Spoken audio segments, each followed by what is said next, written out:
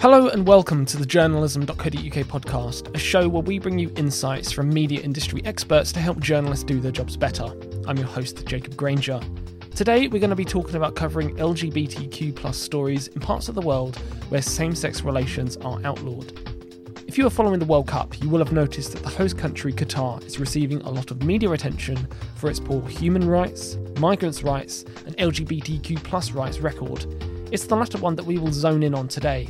Qatar is an Islamic state where homosexuality is illegal and punishable with jail time. We're going to be chatting to Michael McCann, a sports commentator, presenter and journalist who used to work for the Qatari broadcaster beIN Sports. Michael is also a bisexual journalist who, during his 1 year in the country, had to keep his sexuality secret. He reveals to us that there is an LGBTQ plus community in Qatar, only they're living in hiding. For journalists, this means there are many important stories to be told long after the World Cup ends. So how do we sustain our scrutiny of the subject? Well, part of the answer lies in looking at our own attitudes at home, as well as examining and calling out other parts of the world. Don't go anywhere.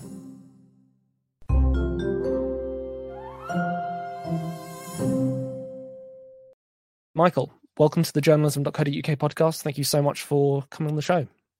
Hey, thank you for having me. Pleasure to be speaking to you. Michael, I understand that a little known fact about you is that when you were 4 years old, or 4 to 5, you started to learn the violin. Tell us more. Yeah, from an incredibly young age, I was basically forced initially, and then later on, slightly more in my own will, played the violin right through my childhood. Anyone who's seen kids with musical instruments will know that there comes a point where they have to do it for themselves, but it takes a while to get them even near to that. From a relatively limited level of ability, managed to somehow get myself up towards the echelons of grade 8, which I failed the first time I did it with 98. I failed by 2 marks. That's very impressive because I only managed grade 4 on the drums, so to get to grade 8 is a hell of an achievement. In terms of achievement relative to ability, it's probably still up there with one of my proudest achievements. What impresses me the most is I have a 5-year-old and I cannot imagine him picking up a violin and playing it. And all jokes aside for a second, I actually really enjoyed it. And I look back on it with a lot of fondness now. I still have my violin and play a little bit. And, it teaches you a lot of things about yourself because sport, or the sports that I were playing, were very team orientated. And suddenly you had this skill that was very individual and you needed to practice a lot to become sort of good. And there was a tipping point, as there often is for kids with musical instruments, where you get to a point where you can just about hear that maybe you don't sound completely awful.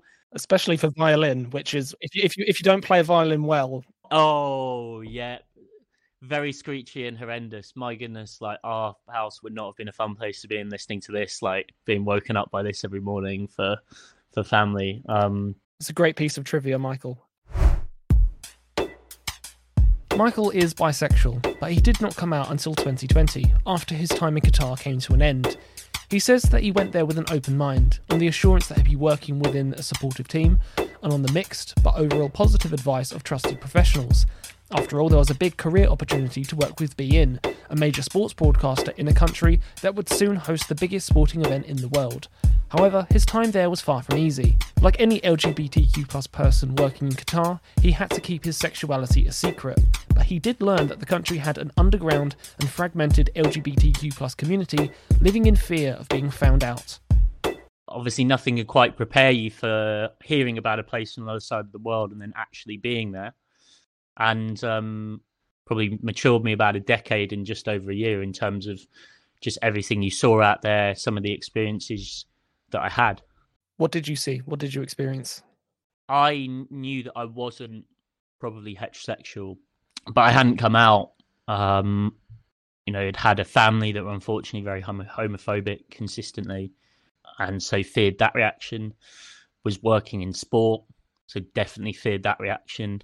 One interesting side angle to this is I think a lot of people who I talk to, who are friends of mine who are news journalists, entertainment journalists, don't actually realise how far behind sport is when it comes to LGBTQ plus issues, representation, visibility in the newsroom, understanding those perspectives, considering it important.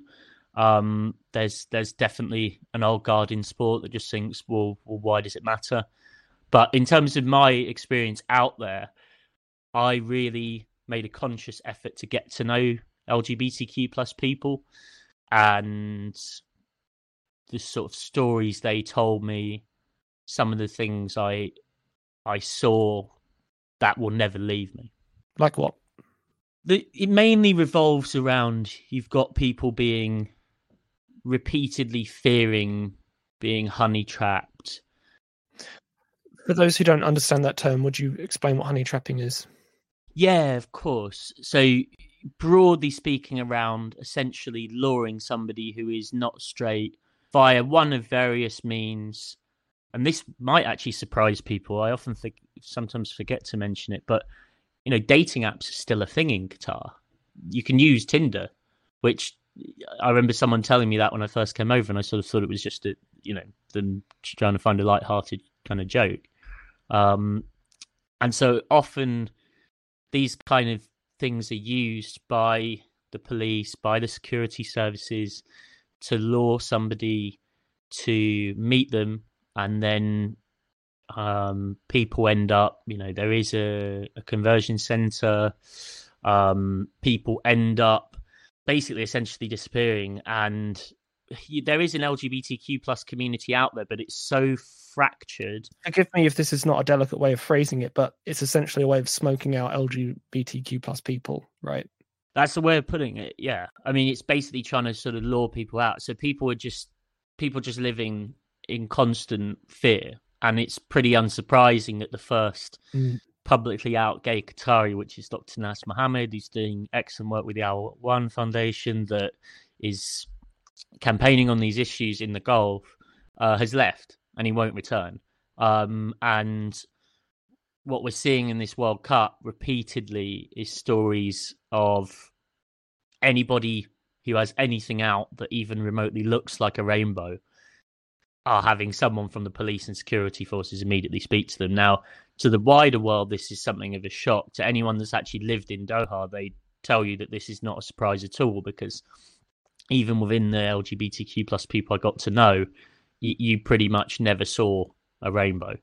I mean, unless it was hidden in an extremely private way, because we're already seeing plenty of examples of the Wales fans with the bucket hats. There was a Danish TV reporter the other night who actually just was wearing the One Love armband for a TV piece, and immediately, before he even had the chance to shoot the piece, had a security guard speaking to him. And what you're seeing is, FIFA had essentially seemed to promise that these labels around a stadium would be okay, because under FIFA's rules of a major tournament they should be, and yet even within those spaces of major stadiums, it's basically not, which again, wouldn't really surprise anyone who's been out there, that there was always going to be this very obvious sense of conflict in this regard. It was obvious a mile off.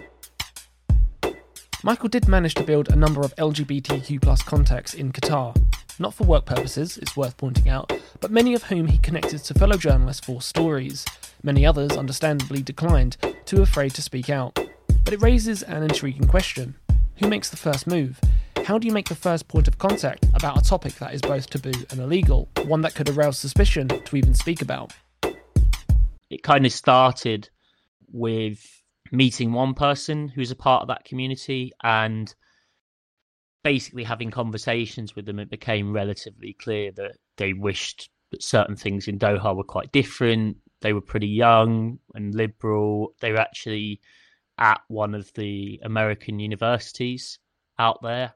Those American unis were kind of hubs of more liberal and less conservative points of thought. It's not surprising. You've got younger students. You've also got the fact they've chosen to go to an American university. And basically they sort of hinted at passing towards that subject. And I'd like to think, maybe given I knew what I really was, which was that I was likely, if not certainly, LGBTQ plus, it was maybe easier for me than others to talk very convincingly as if I was a very good ally, because it certainly was. And I think I'd like to think they quickly realised that they were sort of in a safe space speaking to me. Do you not think they were afraid of being honey trapped and being lured into coming out? They were, but I, as a figure for being involved in that, would be somewhat unlikely, in the sense that it would seem slightly unusual for a journalist working in sport to suddenly be kind of going out of their way, as I was, to repeatedly having a conversation for them to do this. And then it's just one of those where they introduce you, you speak to somebody else, and then it kind of becomes a little bit like a snowball rolling down the hill. Albeit, we're not talking about tons of people here, but we're talking about a decent number. And the longer you kind of spend time chatting to them privately about it, the slightly more comfortable they become, and they'll open up a little bit more. And then you start to think about, I would love to help more on this, but there is a practical element to this whereby I myself, can't. And that's where finding people who I knew could write about this with sensitivity, write about this understanding came in, and I passed various of those sources on, who were then used in pieces that had pretty prominent, often sort of global exposure in terms of actually highlighting these people's voices. And that really is actually the most important thing that I think sometimes as well is being lost in the discussion around this and the way things are being discussed. It's Dr. Nas Mohammed and it's LGBTQ plus Qataris' voices. Their big fear, which is very understandable, is for a lot of them, can't by any means speak for all of them, but it's a common discussion point. Is there going to be a backlash after the World Cup?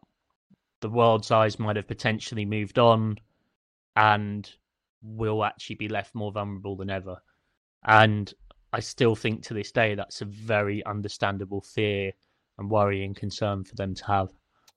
That's very, very interesting. And I want to build on that a little bit, because we are seeing this hotspot of attention on Qatar, a lot of scrutiny on their LGBTQ plus rights in the country, as well as human rights more generally. So how big of a moment is this for us to seize is essentially what I'm asking you. It's definitely important that people and tournaments that decide they're going to welcome the world have to carry with that the responsibility that brings. And my hope is that this World Cup properly sets a trend where global sporting events consistently get the appropriately high level of scrutiny that must come with doing that. The conversation's now gone beyond the initial issues, but also how this has been managed by FIFA and the situation that played out with the armbands and FIFA, basically blackmailing these nations not to do that. But it's worth even saying on that topic, the armband is not really an LGBTQ plus thing. I mean, it says One Love and it's kind of got some colours splattered on it, but it's not actually even a rainbow. And it kind of says a lot about where men's sport is on a wider level, that's what we're talking about as being, this great symbol of protest. So, I mean, I take from that there's work to be done both, excuse the pun, home and away here. It's sorting out our own house here in the UK, as well as applying scrutiny to what's happening abroad. I think it's definitely about applying scrutiny everywhere. And, there might be a lot of people listening to this, particularly maybe UK based in terms of media, who want to kind of dismiss that any of these issues relate to them. Oh, well, we're so much better than that kind of thing. That is a mentality and an idea that also actually makes me quite uncomfortable, in the sense that there is huge challenges and problems. Speaking as an LGBTQ plus journalist who works in men's and women's sport, it's two different worlds.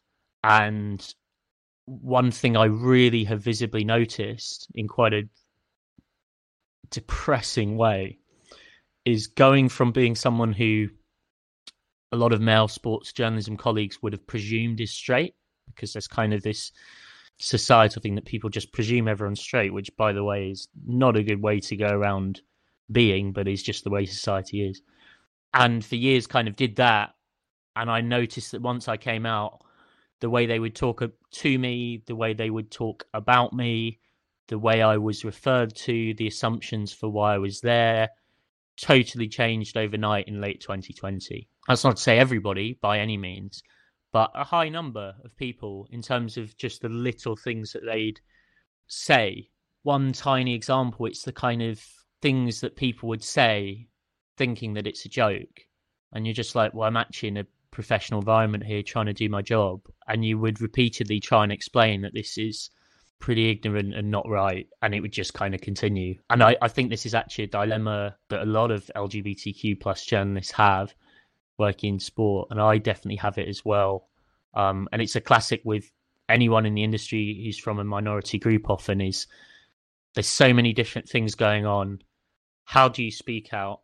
When do you speak out? And how do you try and do it in a way where it's not sort of spun that you're just a troublemaker who's causing a load of problems that is changing men's sport, but really compared to society, wider society, it's changing at a glacial pace. And that definitely does need to change. And a lot of it comes back to representation in newsrooms. Frequently, even now, you see things from media outlets, particularly relating to sport in this community, where you read it and you think, oh my goodness, if they'd have literally bothered to speak to and listen to sports media LGBT, or just have one person from that group in their organization. Any stark examples that come to mind?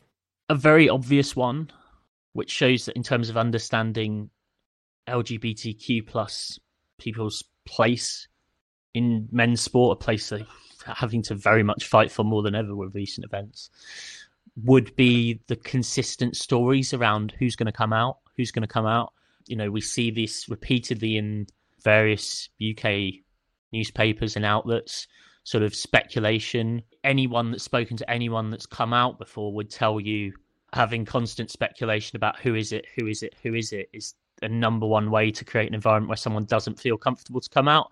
You repeatedly get UK-based newspapers and outlets that, there's like a random anonymous quote, a picture of a footballer with a greyed out background. I've seen this quote to an effect from tons of women's footballers, because there's just so much more understanding of sexuality in that space, just saying the way people come out is by changing the environment. And that's a more uncomfortable conversation that a lot of people don't want to have, because they have to actually admit that they're quite ignorant about this issue and don't really understand it. Michael's message is crystal clear. Scrutiny needs to be applied everywhere. Even if our home country's attitudes are not perfect, we should still be allowed to criticise what is happening elsewhere.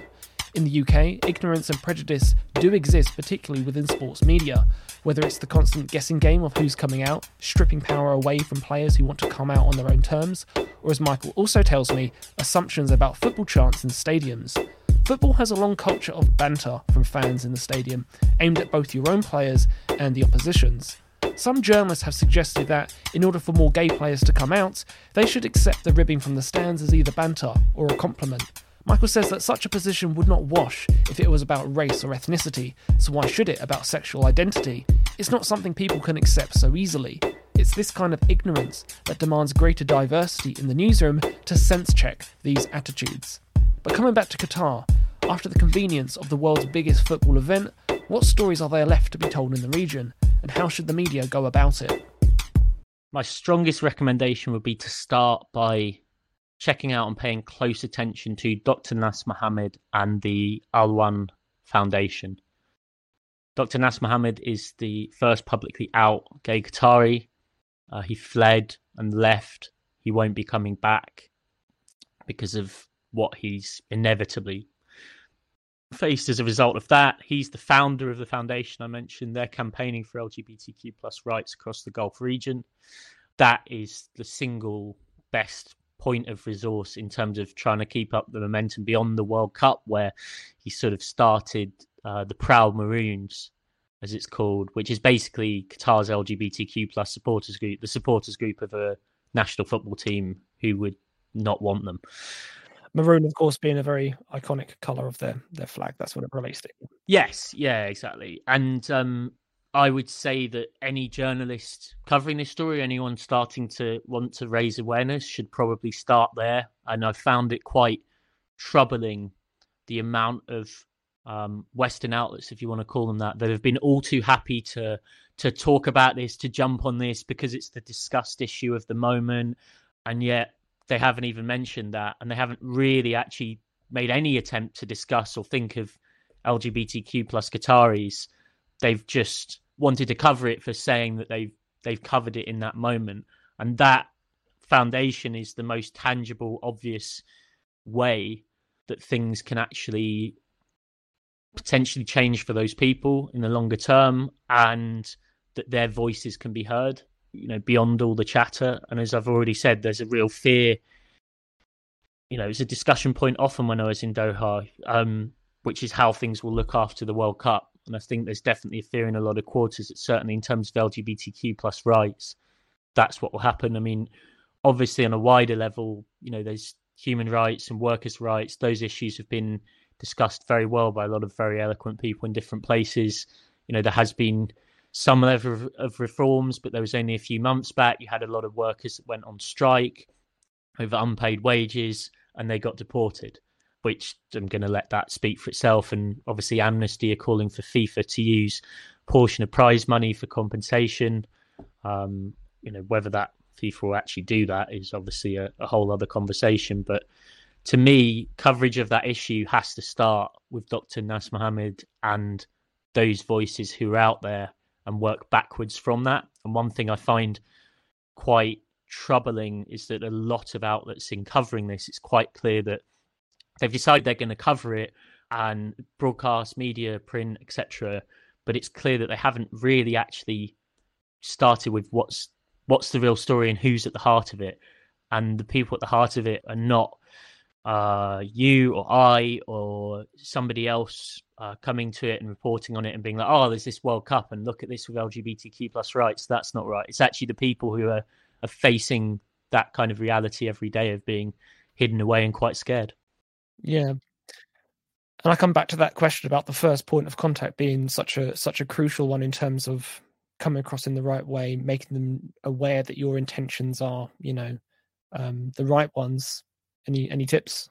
What I'd say is, more than anything, it's really just trying to repeatedly make it clear to someone that you don't have an interest in doing anything that's going to harm them, and that regardless of wherever this discussion might lead, your primary thing is them and their well-being and their safety. Like, I didn't get to know these people because in the end I wanted to pass some of them on to a journalistic colleague to write a story about LGBTQ plus Qataris and the reality of being in Doha and knowing what you were but not being by any means publicly out.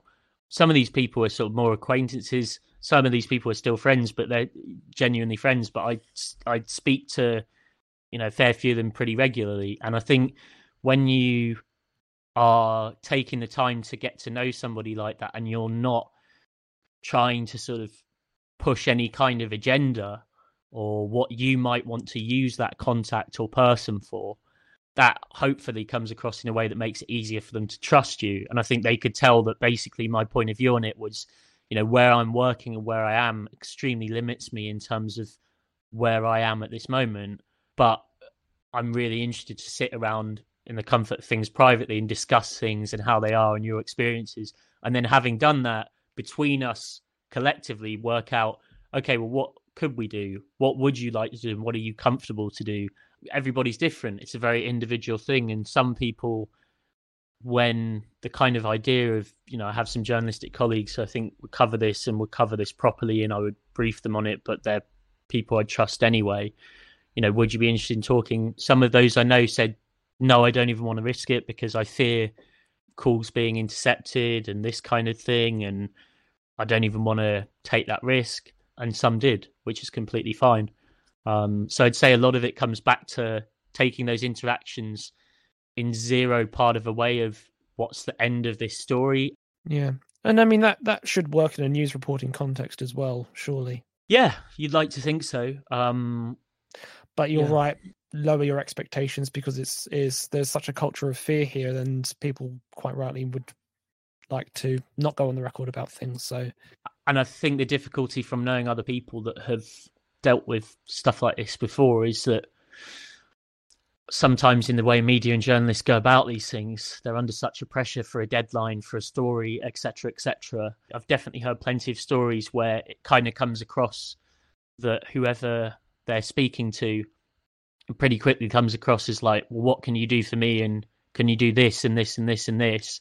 And just basically push a source or a subject as far as you possibly can in quite a unpleasant kind of way. And I think one thing that I'd like to think helped me out there was that they could just see that I had no interest in doing that at all, and that ultimately what I was interested in is their well-being, and if there was anything I could do meaningfully that might help, then I would do it.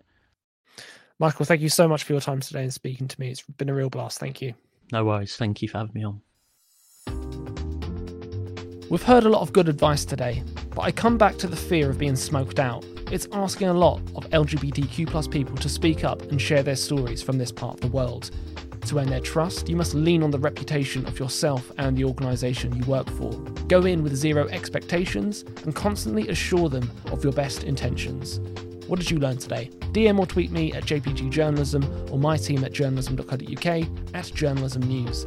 If you'd like to feature on the show, we've got a topic or story you want us to cover on the podcast, do get in touch. I'm on Jacob at journalism.co.uk. And finally, if you like what you heard today, you can check out more of our episodes on SoundCloud, Spotify and Apple Podcasts by searching and subscribing to the journalism.co.uk podcast. That way, you won't miss our next exciting episode. But that's all we have time for this week. I've been your host, Jacob Granger. Thanks so much for listening. Until next time.